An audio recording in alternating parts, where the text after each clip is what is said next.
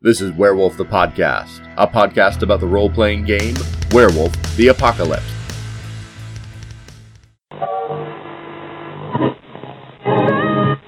Correctly with the correct amount. D20 Radio, where gamers roll. www.d20radio.com.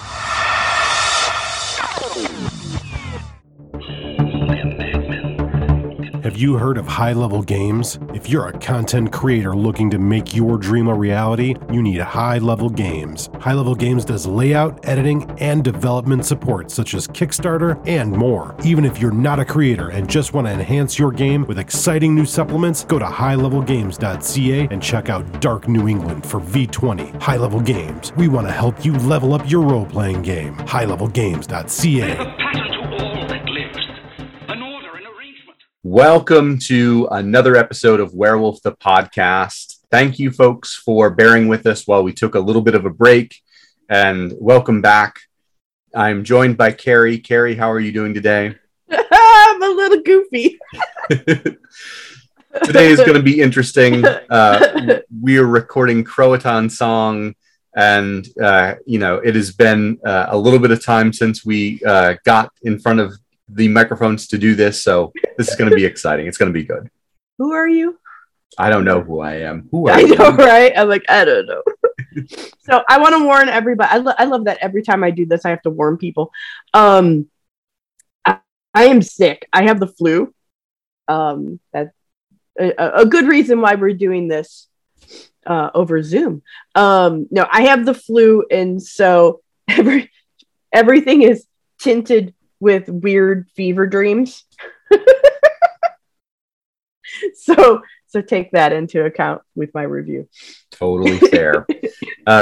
Before we get into the review, just a reminder to folks, we do have a Patreon. If you want to become a patron, we would love to have you. Werewolf the Podcast does lots of different things for our patrons, including becoming a member of our Discord, where you can talk about Werewolf the Apocalypse and all the other things that we decide to talk about, which can be lots of random discussions. A lot of random stuff.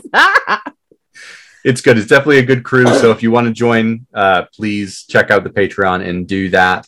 But today we're talking about an interesting book that was released in 2000. It was written by Bill Bridges, Jackie Quesada, and Nikki Rea. It has art by Joe Corney, Richard Kane Ferguson, Jeff Holt, Brian LeBanc, and Chuck Reagan. This is Croatan Song. And let's start at the beginning. Carrie, what do you think about the cover? I actually had a whole long conversation before, not recorded, with my husband about the art in this book, because they clearly made some artistic choices, is starting with the cover. And it just feels like this entire book's art was meant to be changeling art. And so, and I understand why. I think I know why they chose to do this. Everything feels very spiritual. It feels very earthy, but like mystical. A wispiness to it, I suppose is the right word. It's not bad art. I don't know. I think I wanted something a little bit more hearty for a cover, because it falls into this, a little bit of this like natural element, almost mysticism. And while I understand that's what the Croatan or Croatan, I'm not sure which way is the proper way to pronounce it. I'm not sure either. And I'm sure that they were just trying to convey a little bit more about the tribe. But there are 3 tribes represented in this book. And I don't know, it's a very pretty cover. I don't know that it is the correct cover. Yeah. So dialing back for just a second. So this is that is about, in theory, the Americas before colonization. So it is supposed to kind of represent this idea of here is a book that allows you to tell stories about Native Americans in America prior to colonization, including all 3 of the Pure Lands tribes, the Croatan, the Bane Tenders, and the Ice Hearts, or older, middle, and younger brother, depending on what terms you want to use for them. Again, I'm still avoiding the terms in the book for, 2 of the tribes, but we've got are supposed to have in this book information enough to play Middle Brother for the first time. And we'll get into that. But I think this cover really doesn't give you a hint for what's in the book. It does in a way that I don't know. It just doesn't capture me in a way that I would want. If this was a Changeling cover, I'd be like, oh yeah, get it, but it's not a Changeling cover. Yep. And it starts off with that same style of art before the introductory story, where it's very wispy. It's looks like it's happening in a river, and there are these river spirits maybe that are being fought by werewolves, and it's got kind of like a dreamlike quality to it, which I think is what you're talking about when it has that sort of changeling feel to it. So, and they do eventually talk about in this book about using it as ancestor visions and things like that you can utilize for your games. And part of me can see that and can see what they're sort of trying to go for with the art in this book. But again, it doesn't capture me in the same way that I think a lot of werewolf art does. Yeah, no, absolutely. It's beautiful art. It's beautiful art. I think that they just didn't, it's not even that they didn't have a vision for the art for the book, because clearly they did, because it is throughout the whole book. It feels very connected. I don't know that it's telling a story the way some of the books have in the past, where you go, oh, from this book, from this artwork to this artwork to this artwork, I see how it's changing. Like, it doesn't feel that way to me. Yeah, I agree. So it's beautiful art, but I don't know that it works. Yeah. And the starting story is a creation myth of the Americas and how the 3 tribes of werewolves kind of arrive in the Americas. One of the things that I really like that I'm going to rant on for just a second is a lot of Native American cultures have a belief that they have always been in the Americas. And then there's this scientific pressure to talk about the Bering Strait movement. And there's a lot of Native American folks who are like, you know what, we've always been in the Americas. It doesn't matter how long we've been here, and kind of please stop assuming that. And what I like in this story is that while the 3 tribes do come across the Bering Strait, there are already people in the Americas when they get there. So there is a bit of a mix of like acceptance of Native American tradition in saying, hey, Native American peoples have always been here to some degree, but then there are other people that have come as well in this second wave of migration. And I think that's an interesting middle road to be in. And I think it's an interesting take, at least. And I think this is a decent story. It reads a little bit like a faux Native American creation story. And I think that's kind of what they were going for. And I think that's good and bad. It feels a little bit odd in places where it just doesn't feel quite the right way to have written some bits, and then other bits, it seems oddly fractious.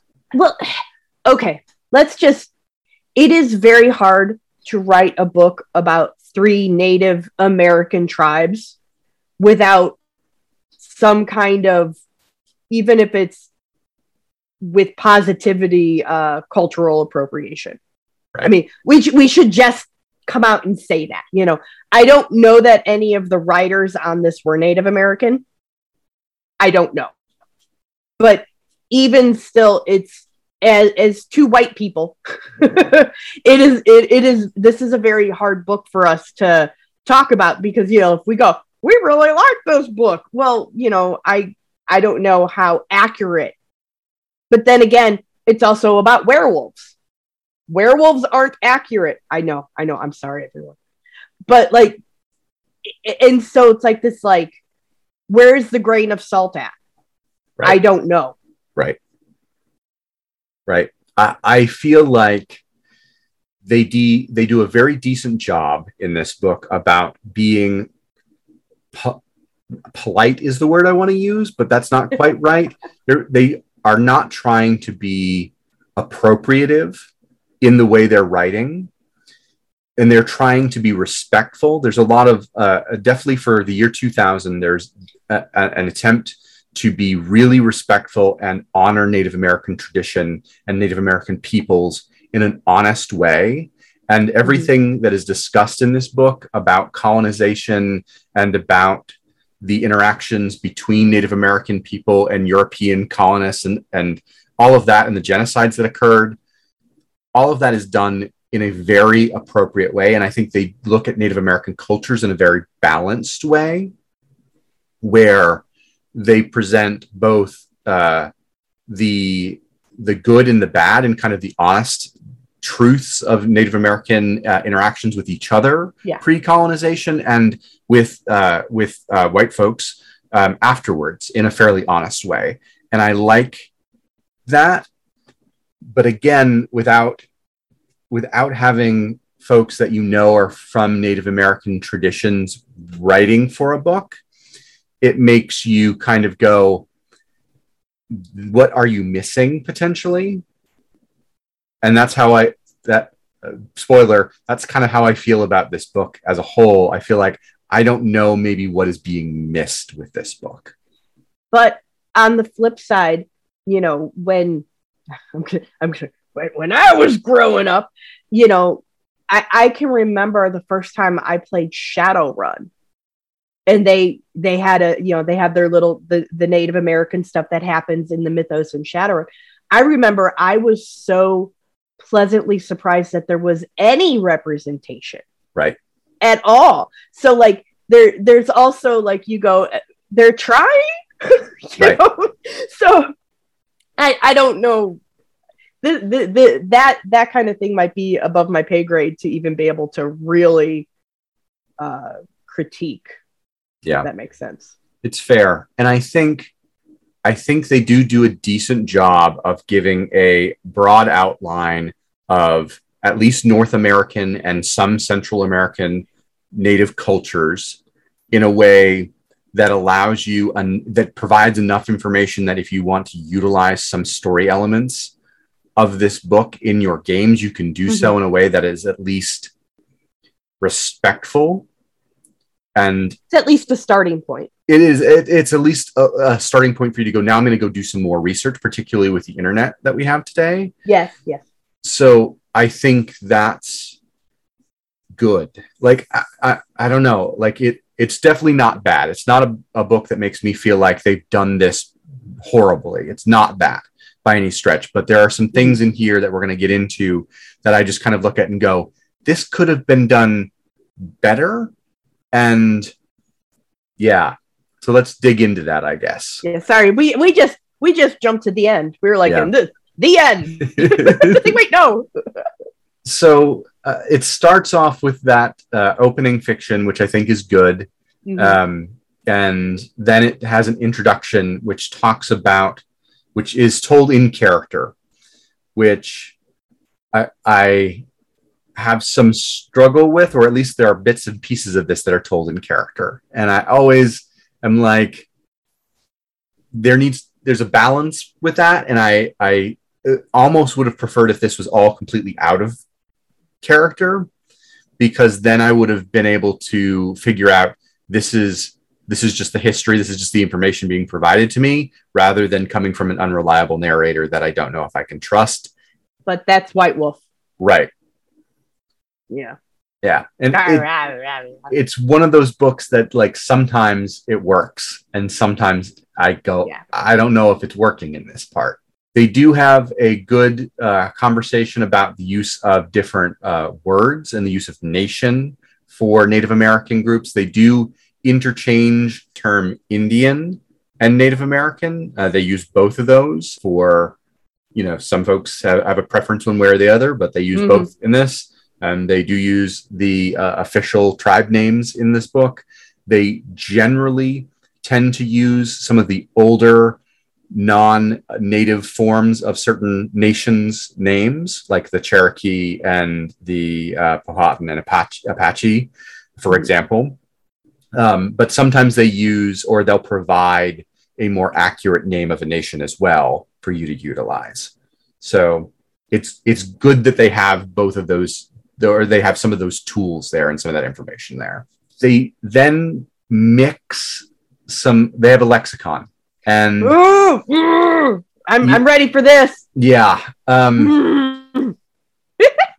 My frustration with the lexicon is that they utilize native terms from all around the continent and then use some terms that are not Native American terms for groups or like auspices and things like that.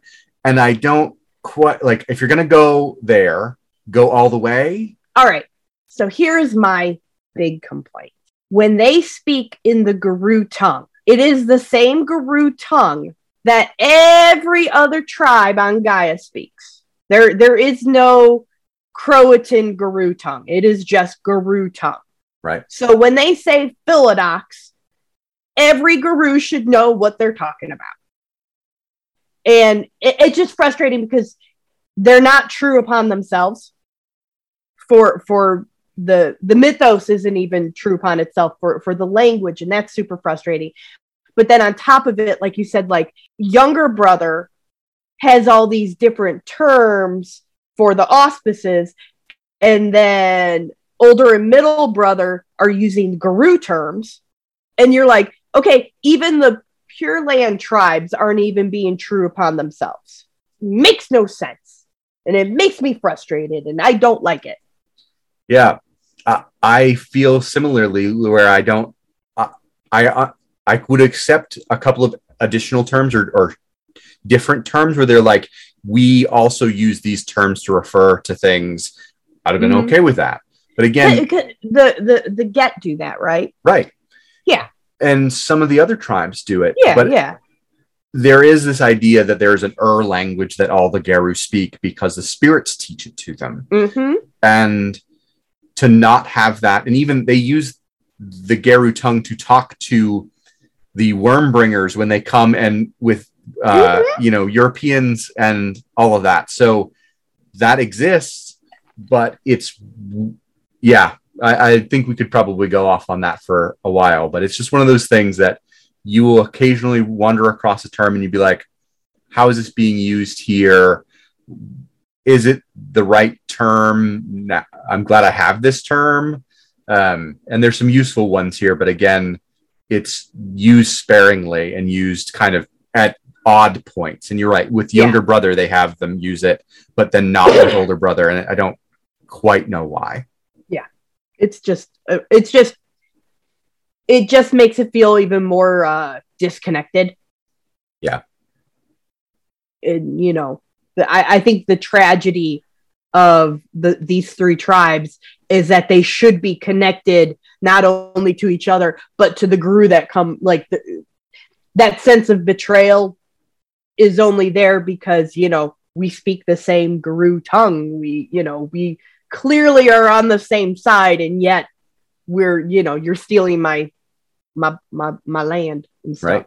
So stealing my land, killing my kinfolk, devastating this land, and you are acting like the worm. And it should be a bigger impact. And yet there is that disconnect. And some of that disconnect is okay. And then some of it is like there should be a bit more of a sense of we are on the same mission. Yeah. And that sense of betrayal should be there. Yeah. I think most players, when they role play this stuff, have it. I think just the book doesn't. Right. Okay. Yeah. And that brings us to chapter 1, which is a history chapter. And this is told through song and story and in character.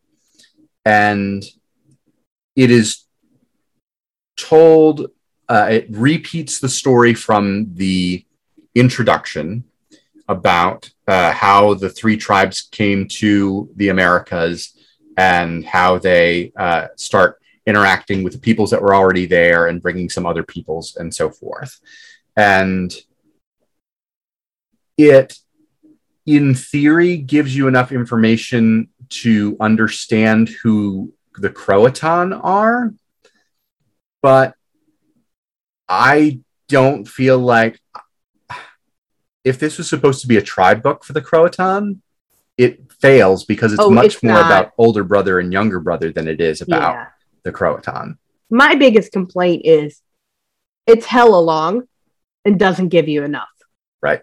Like, it's super flowery, but not even in like a fun to read kind of way. and so this could be the flu, but like I struggled through a lot of this book. You know, like I wrote down notes that I don't even know what I'm even referring to. So like I'm like, oh yeah, I don't know. Like they retell the story. Why are you retelling me the story? Right. Give me something new.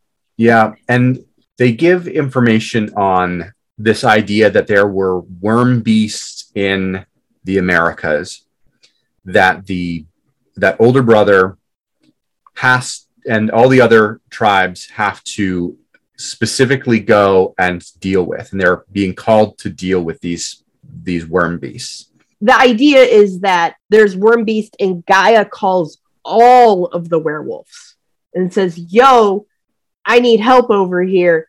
And only the three brothers are the bestest kids and go. Right. Which, you know, that's every tribe and creation myth and all that are like, no, we're the special ones who listened and did what mom said we should do.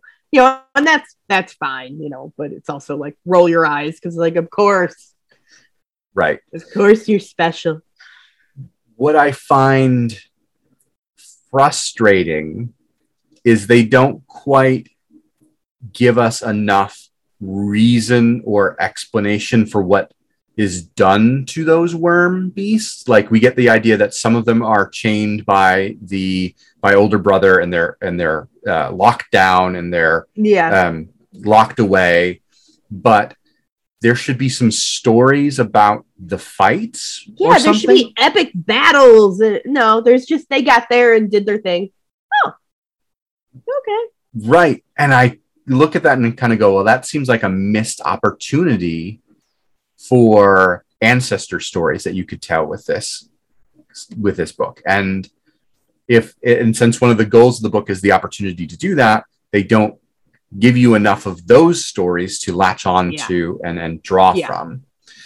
They do tell us a lot about the idea of the mound builders, who are a group of a fairly not well understood group of Native American structures called mounds. Were built in, I believe, Indiana and Illinois, and the Croatan are kind of connected to that in this storyline. And there are some stories to believe that the people that built the mounds either collapsed as a society or a civilization, and other native nations kind of remember them, but are not directly related to them. Maybe there was some event that occurred, and they kind of give an explanation in this story that they fell to the worm, or maybe the weaver.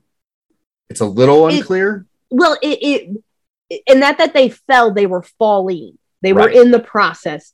And because I did write about that.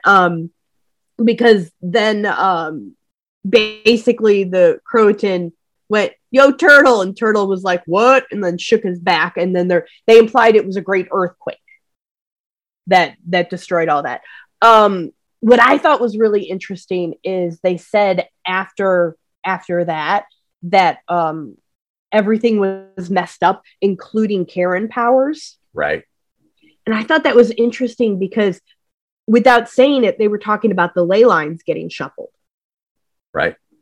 And I was like, oh, okay, that's neat. And there's an interesting story hook there that doesn't really get pulled on, right? Like, there's a lot of those little like mentions, like this idea that Helios was the main spirit for the Croatan even, and that the mound builders were also connected to this sun worship. Okay, and that's interesting. I want to know a little bit more about that.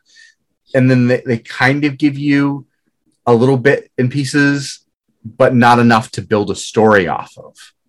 Like there's just this hint of a story, and then they kind of move away from it.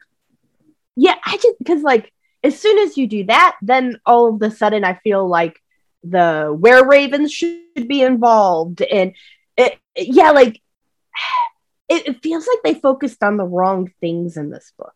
Yeah, it feels like they focused so much on getting the history of the Native Americans and the names of the tribes and those things in the book that they missed all of the Garou history. Right.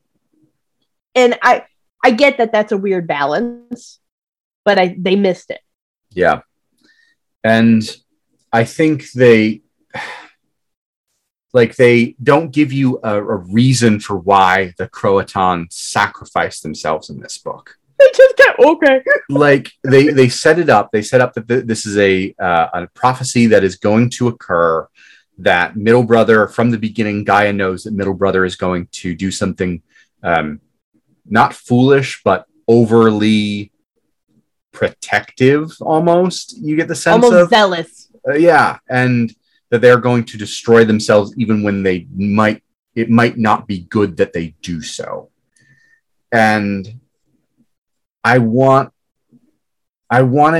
an actual explanation for why the entire tribe threw themselves at the Eater of Souls. I believe it was Eater of Souls. I think so, anyway. Yeah, I think it was.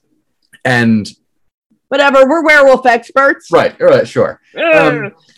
And we don't get that. And they hint at bits and pieces. They kind of lay the foundation for ideas. And I get that as a storyteller, you can make up your own story from some of the bits and pieces that they give you. But in something called Croatan Song, I want the song. I expect to be given the song about the moot where they all decided we are doing this and this is why. Yeah. Like, was it unanimous? Like, right. Was there like one Ragabash who was like, hey guys, let's talk about this. I kind of like living, like, did they talk to Turtle? Were they like, hey, Turtle, you cool if we all die? Yeah, no, oh, sorry, bye, go to sleep. There's so many questions and no answers. Yeah, and the questions aren't even enough to spur you on to storytelling. Like sometimes questions are good for making me go, I can fill in an answer here. Mm-hmm. But there's a lot of questions that just kind of they're too big. Sit there. They're too big. Yeah, exactly. Yeah. And that's kind of, they give you in chapter 1 more information about younger brother and older brother and where they live and the separation of younger brother between the eastern woodlands of the Northeast and the Pacific Northwest, and why it's the same Garou tribe across those two areas, but they don't directly interact with one another. And I want to know more about that. Like there's actually at least two separate tribes of Garou there who are claiming the same totem and have totally different cultures in a lot of ways. And we don't get enough about the younger brother split and how that carries forward into the future. But we get this idea that there is a split there. There isn't really a split in the future, is there? Not that I know of. Yeah, not that I've ever read. So like at some point they get back together and one side, and the more calm side goes, no, you're right, let's rage. There should have been something in the book about that. Yep. And it's one of those things where it's a missed opportunity. It's just a missed opportunity for a good story hook. And they kind of dance around the story hook rather than driving into it. Mm-hmm. And then we get into like some of the colonization story and some of that information, and all of that's helpful. But again, it feels like I guess I'm belaboring a point. I'm trying to get to chapter 2, but it feels like there's not enough given to me also at the same time. Like there's a lot written, but not enough of like an actual story that I can tell or pull from or ideas to use. Now, okay, I'm going to say something positive. There are a couple like little stories in chapter 1 that I could do something with. Like there's the cursed coin is talked about in chapter 1, where a younger brother curses a copper coin, I think it is, or some kind of coin. Yep. And whoever gets it ends up becoming like a psychopathic murderer, which I was like, oh, that's pleasant. Like I would love to run a story, a modern day story with the cursed coin, where a younger brother has to find it and fix it. Right. Okay, enough vengeance. This blood has been spilled. It is time to heal and move on. Like I feel like some of these are really neat ideas. You just gotta work them outside of the book. Yeah. So I think another good idea that's in here is the hidden cairn, is that there's this cairn in particular that is kind of like a perfect cairn that's hidden away from all European Geru and all of these other, any of the Wormbringers. And I think there's an interesting story there, particularly because it ties in the Red Talons. And I could use that idea. Yeah. And that I think is interesting. It's interesting to note that the Red Talons may have been in the Americas prior to colonization too. And that sort of danced around and mentioned, like they could be here. And I'd like... But we don't talk about that. Right. But I like the idea of the hidden cairn. I like this idea of there being a cairn that's hidden away, that's really powerful, that has a specific connection to maybe one of the legendary realms or something like that. There's stuff you could do with that I think is interesting. So there's some story hook ideas in here. It's just not as many as I would want for the word count that's present. Yes, absolutely. And that brings us into chapter 2, which talks about the lands of the Croatan, what the Umbra is like, and notable cairns that the Croatan specifically at the beginning are connected with. Dear Lord, this is a long ass chapter. This is an incredibly long chapter. It is a long chapter, and they give like some of the stuff in here is awesome, and I go, "Ooh, yeah, that's cool." But like, it's like pages, pages, and pages of cairns that are all just kind of the same, and lands that are just, you know what? I know what the Midwest land is like. I don't need an entire 5 paragraphs on it. And then you telling me in the Umbra I know what the Umbra is, unless it's something specifically different. Yeah. And it gives us a listing of all 3 tribes and their lands and all of this information. And again, it's one of those things that there's lots of word count spent, but not enough for me, not enough difference for me to be like, this is interesting. And so I want to run a story set around reopening this cairn or something like that. All right. So I will say this. As Americans, we forget how big America is. Absolutely. I know it's going to be crazy. I have online friends, right? Who are like, whoo, we went to another country yesterday. And I'm like, whoa, that's crazy. Talk to me. And they're like, yeah, we were in the car for 2 hours. And I'm like, it takes me 2 hours to get out of my state. Right. What? And so like, I think we're so used to, them going, here's a book on all of Europe, and we're like, well, yeah, okay. And you have a paragraph on each, but North America is so huge. If they were going to write a book and give it the same detail that they gave all of the other places that they've done, they did have to do this. It's just boring. Yeah. After a while. Yeah. Like, I would much rather them go, hey, you can make whatever cairns you want. Here's like 3 ideas. Go for it. Here's 3 main cairns, and there's a bazillion more, instead of naming each of them and giving me 5 sentences on each one. Yep. A 'Cause toolbox would have been more useful here Yes. than what they gave. And it's not bad. If I wanted to specifically tell a story in Alaska, I could pull this book out and go, okay, what cairns are in Alaska? Great. I have that information now.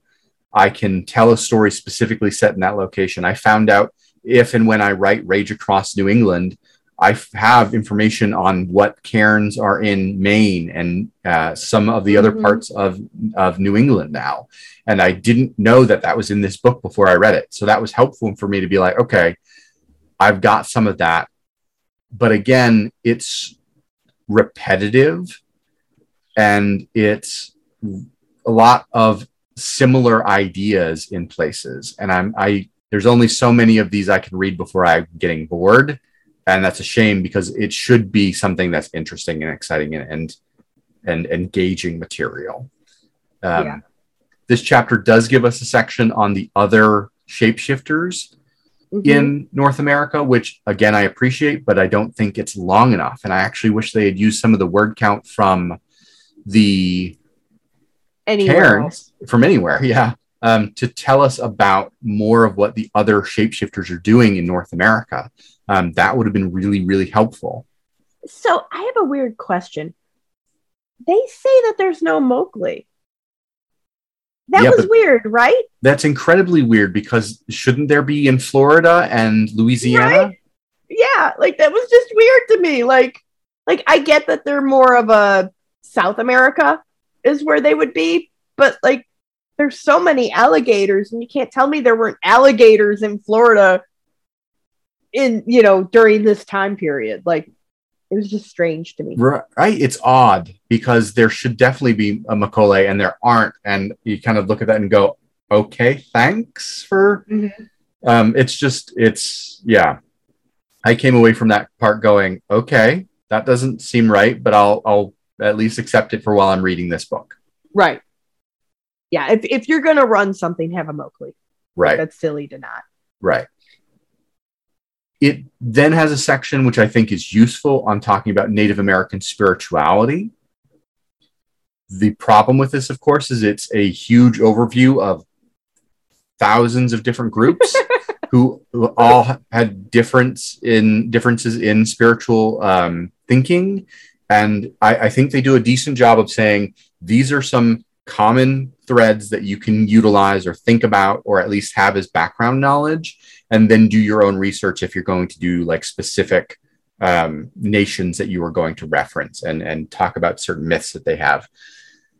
But it's one of those things that I'm like, either give us more or bullet point it. Yeah. Yeah.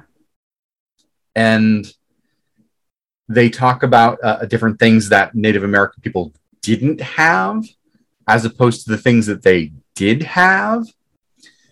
And I think that's an odd framing to talk about the things that they don't have. But I guess it's helpful for us just to be aware that cows weren't a thing in North America. Bison were, but cows were not present, obviously, until Europeans brought them. Okay, so I'm going to say something that's a little defensive of that. They were writing it for the reader. Sure. And the reader knows about cows and assumes that when you talk about farming, there's cows and chickens and, when you have a farm, you have a plow, so they say Native Americans didn't have a plow. When they farmed, they did this instead. And so like, I do understand maybe not only using that as a way to explain things, but that is important because our brains are wired for what we know already. Sure. I can understand that. And I guess it makes some sense. And it's useful information. None of the information in here, I think, makes me think, oh, this is useless. It's just, I wouldn't have necessarily framed it in the way that they did. Sure. But that's fair. They then talk about the kinfolk of the various tribes. A lot. And this is a very long section on different Native American nations who I understand in this book why they think, okay, we're going to spend a lot of time talking about these native nations and some of their culture and some of the different things that you would have present in a story about them. But it's also a game book, and I need to be able to take this and apply it to my werewolves. And I'm struggling to do that with a lot of this information. So I did make a note that made sense. I'm glad you said that, because now this makes sense. So, and this I think also goes for when they're talking about the seps and all of these things. You know, when they talk about each of these things, they give you just enough information where it looks like, oh no, they have a whole paragraph on this, but it's not enough to do anything with, and everything is real passive. And I don't mean like the groups are passive. I mean, the way they word everything is passive. Even if they're like, they go to war a lot. Oh, give me about what? You know, like, you know, they, you know, it just, it's real. Here's some information, but it's kind of, it's not even dry. It's just like, yeah, here. Yeah. Like, no. It's information in not even an encyclopedia sort of way. It's yeah. It made me go a lot of the time while I was reading it going, this is if I was specifically going to tell a story about the Miwok, this is not enough for me to do that. No. And it's throughout like that, where I'm like, this is just enough for me to go, now I'm going to go do some more research, I suppose, but there's not enough of a hook or an idea for me to yank on to really tell a story with it. And a lot of it, there's not even enough information there or juicy information there for me to go, oh, no, that's the one I want to go research. Right. Because they all kind of read the same. Right.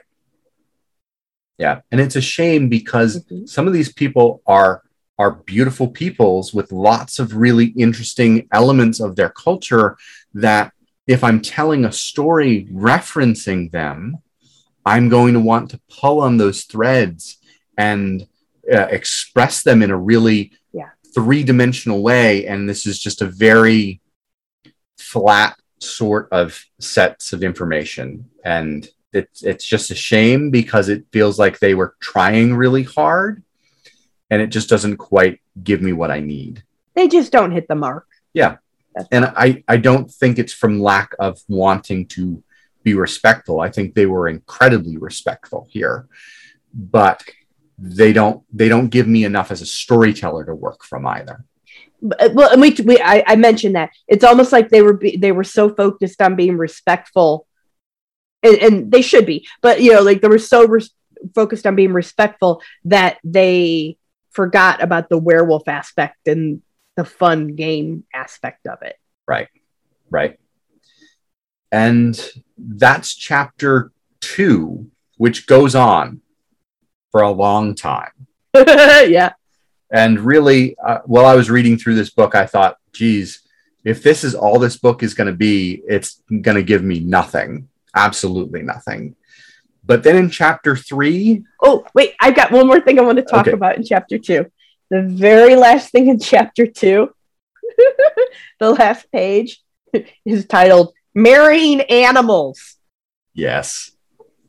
So this came up on the Discord once already, and there was lots of drama, and people have lots of opinions on this. And the only opinion I have on this is, why didn't they just say marrying spirit animals? It would have been much more appropriate. And it would have made everyone go, oh, okay. And then it would have been done and over with. Because marrying a spirit is very different than marrying a bobcat. Right. And spirit animal relations with the Geru is a thing that is in the lore already. We already have examples of that. And particularly in later editions, in Werewolf 20th Anniversary Edition, we have Spirit Heritage, where spirits are directly ancestors of some characters. This doesn't feel inappropriate if it's framed that way. Yeah, and they just leave out that word spirit. And so it reads a little like, oh, that's a little uncomfortable. Not a lot, just a little. Because I think I know what they mean, but maybe not. Right. If people want to read in between the lines in a different direction, I guess they could, but no. Yeah. They also give I think an interesting picture at the end of chapter 2 of a centaur fighting a werewolf. And I want to know why there's a centaur in North America. Like, please tell me this story, because I feel like this is a story unto itself, but there's no mentions of centaurs prior to this. So that's the chapter head for chapter 3. Yeah. Yes. Okay, so I assumed that was a monster, capital M. Okay. That's what I assumed was going on. But it could be. But that is a story hook right there. I want to know more about what this centaur thing is. And it would have been cool. Very furry centaur too. It is. And it makes me, it's got horns. It's weird. It also has long flowing hair. It does. That's pretty amazing hair. It's and interesting. Spittle. Yeah. Okay. I think that's supposed to be blood. It's getting punched in the face.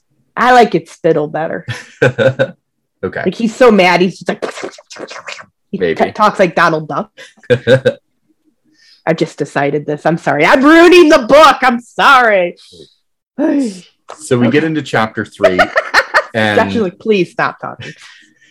I'm really happy about chapter 3 because chapter 3 finally gives me some chronicle ideas, some places for when to set a chronicle, and what might be happening around then, and what sort of themes and ideas you can pull from.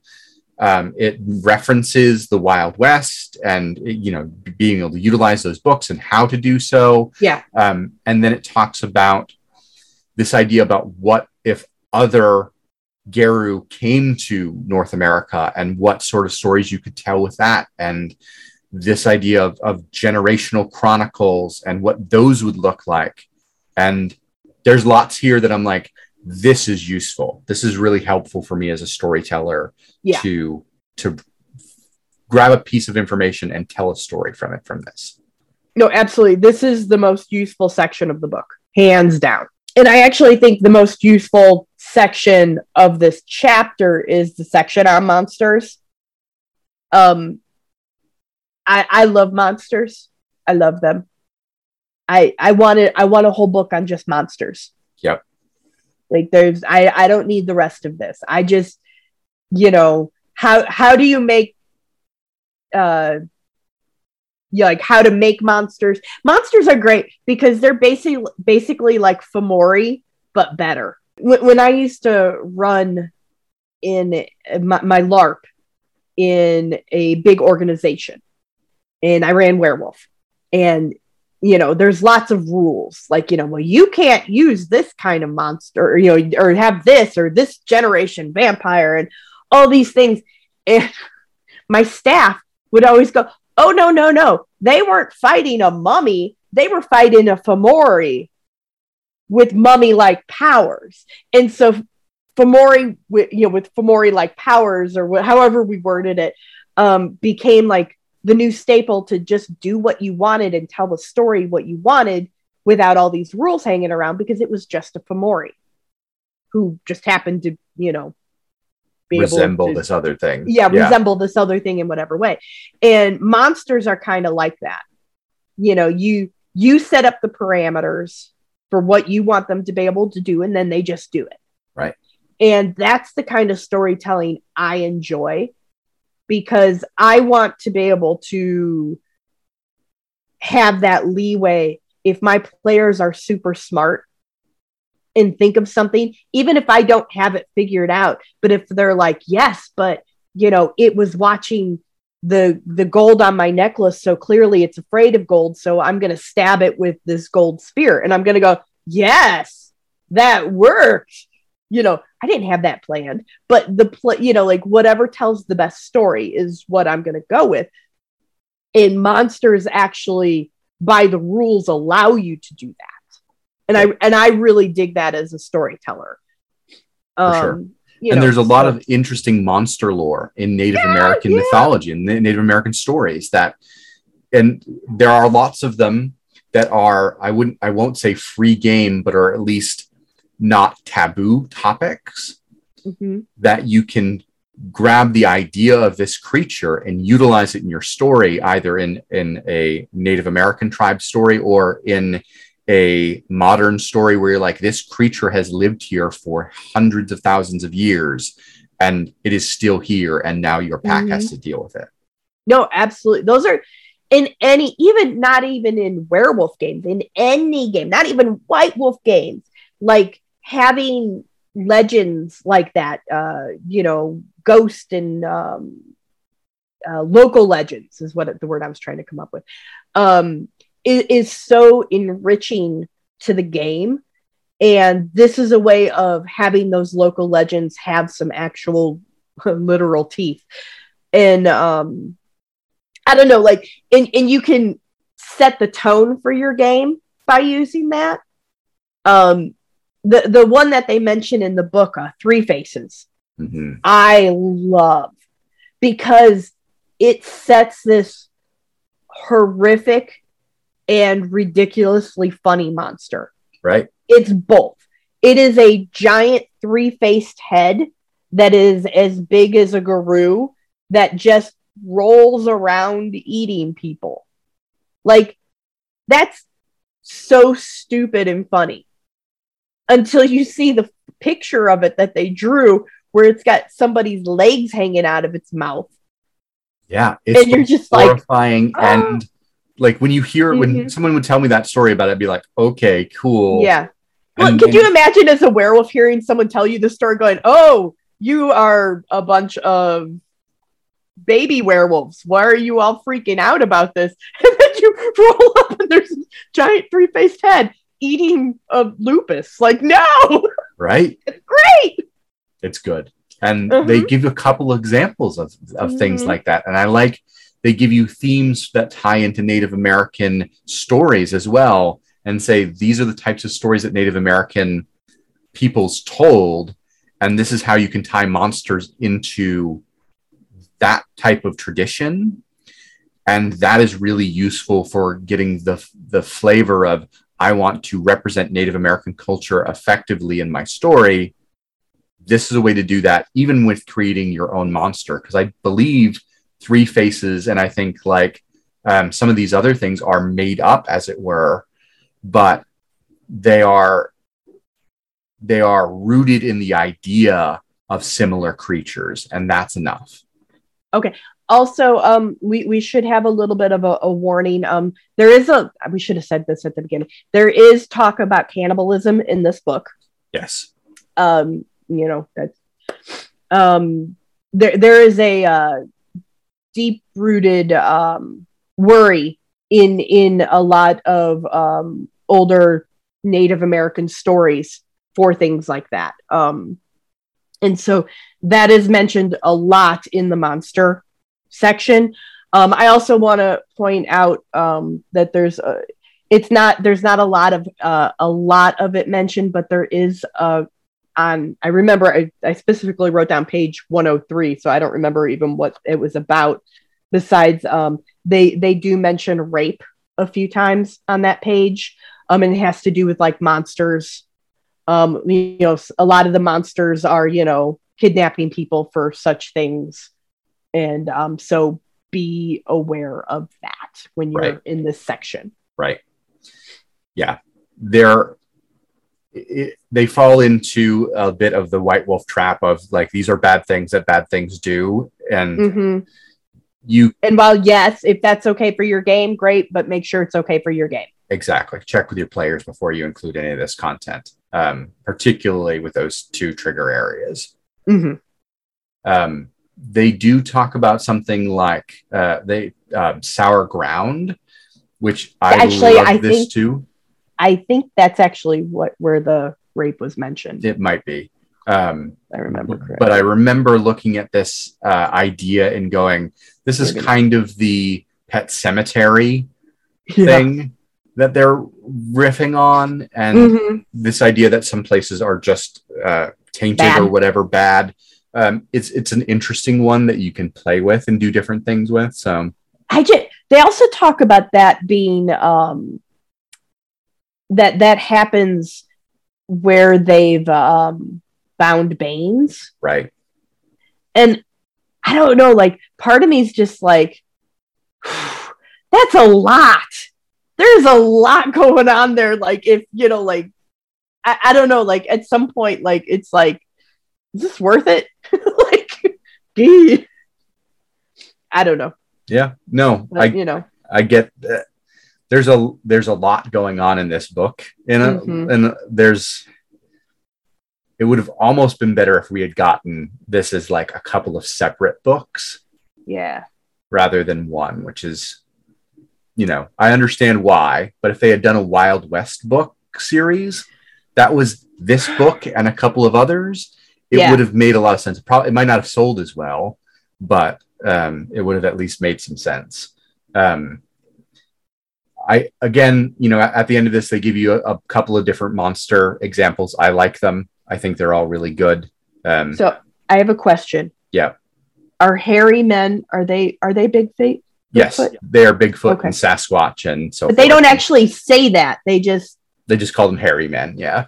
call it. Why would they not just call them Sasquatch? I don't know, because there's a reference to Sasquatch being the younger brother's totem before he went bad.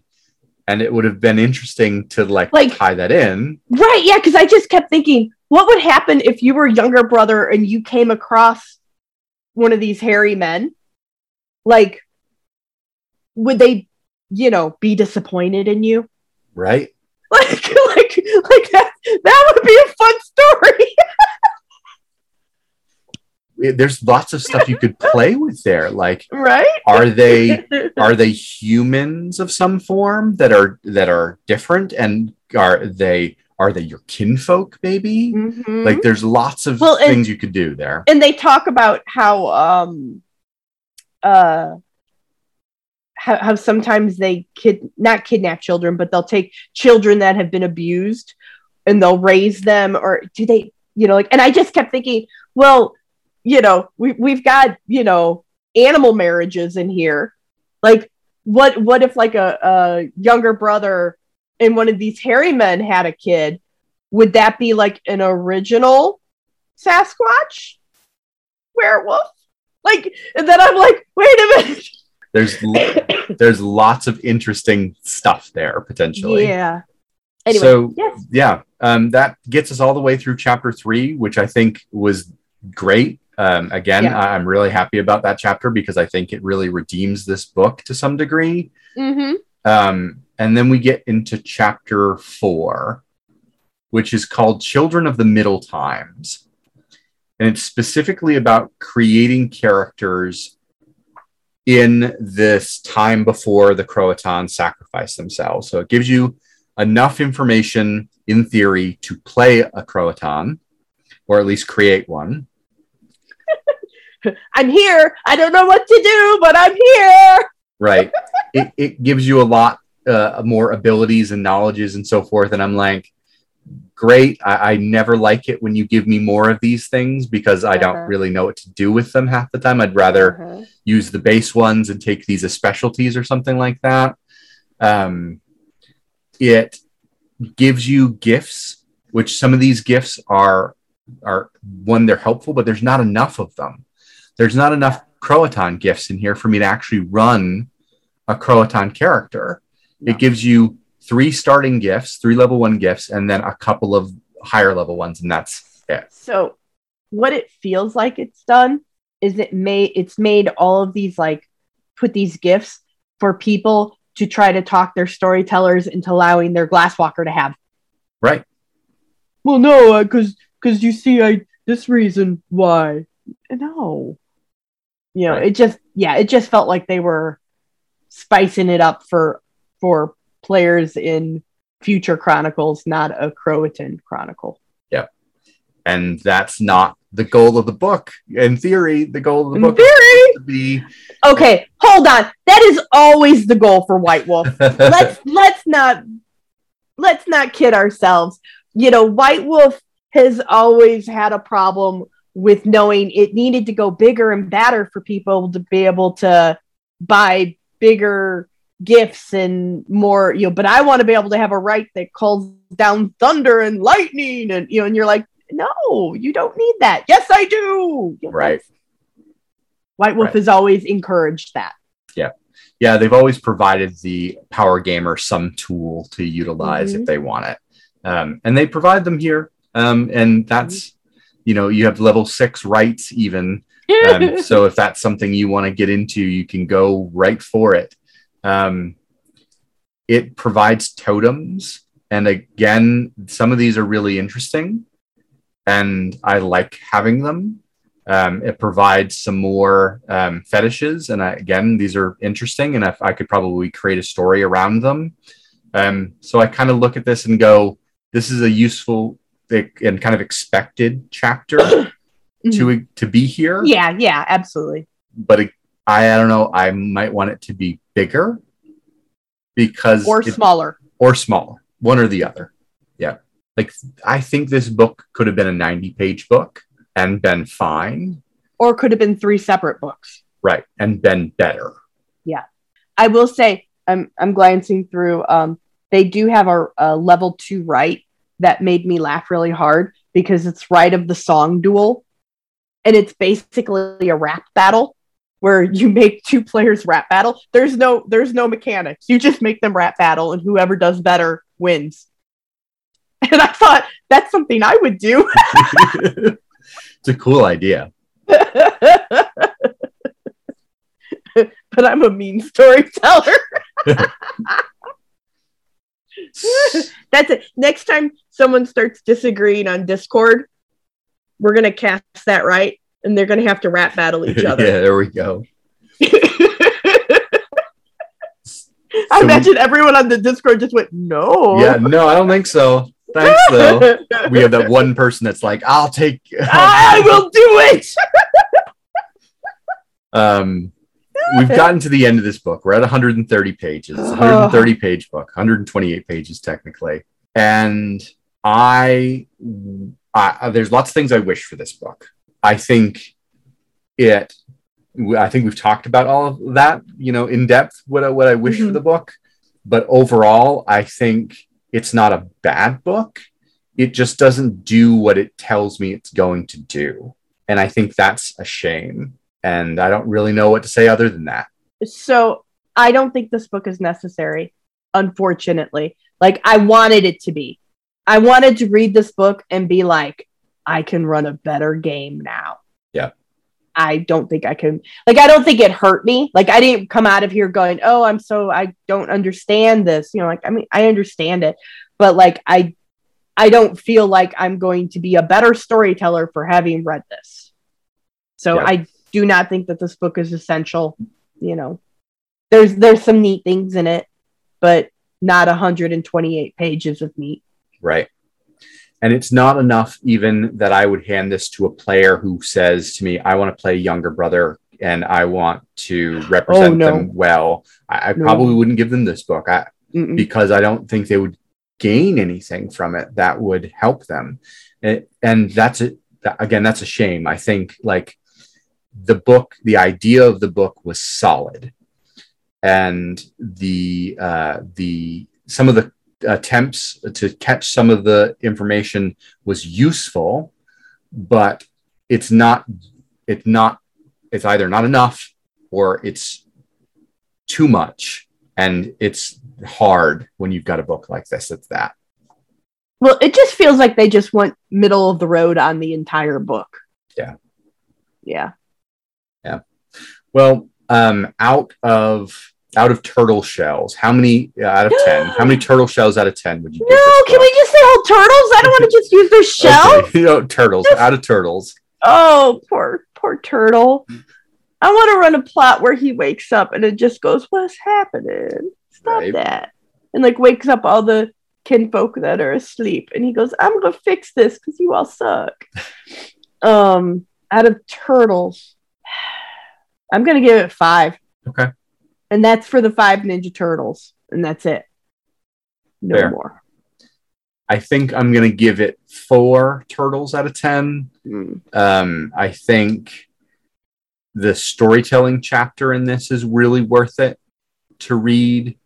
So I think that's if there was a chapter, I would be like, hey, go and read this out of this book. That's what I would direct someone to. I would just direct them at the monsters. That's it. Yeah. Monsters all the way. Like, I want to do a monster like campaign. Like, just monsters. That would be cool. And like, because to me, like, the idea of making these like wacky, crazy monsters, it doesn't have to just be with the Pure Land tribes. Like Fianna battling monsters, changelings battling monsters. Like it's so like that. Like there's an element of fun that comes back that takes away some of the heaviness of where you're just like, and then everybody dies, and you're just like, the worm wins. And I don't know, like when you're battling a monster, it's like Big M, I don't know. Yeah, there's a chance of success, and it feels like you're succeeding at the thing, which is good. Yeah, it is. Okay, well, welcome back to Werewolf the Podcast, everybody. Until we finally get an answer to the question of when will you rage, we'll talk to you again next time.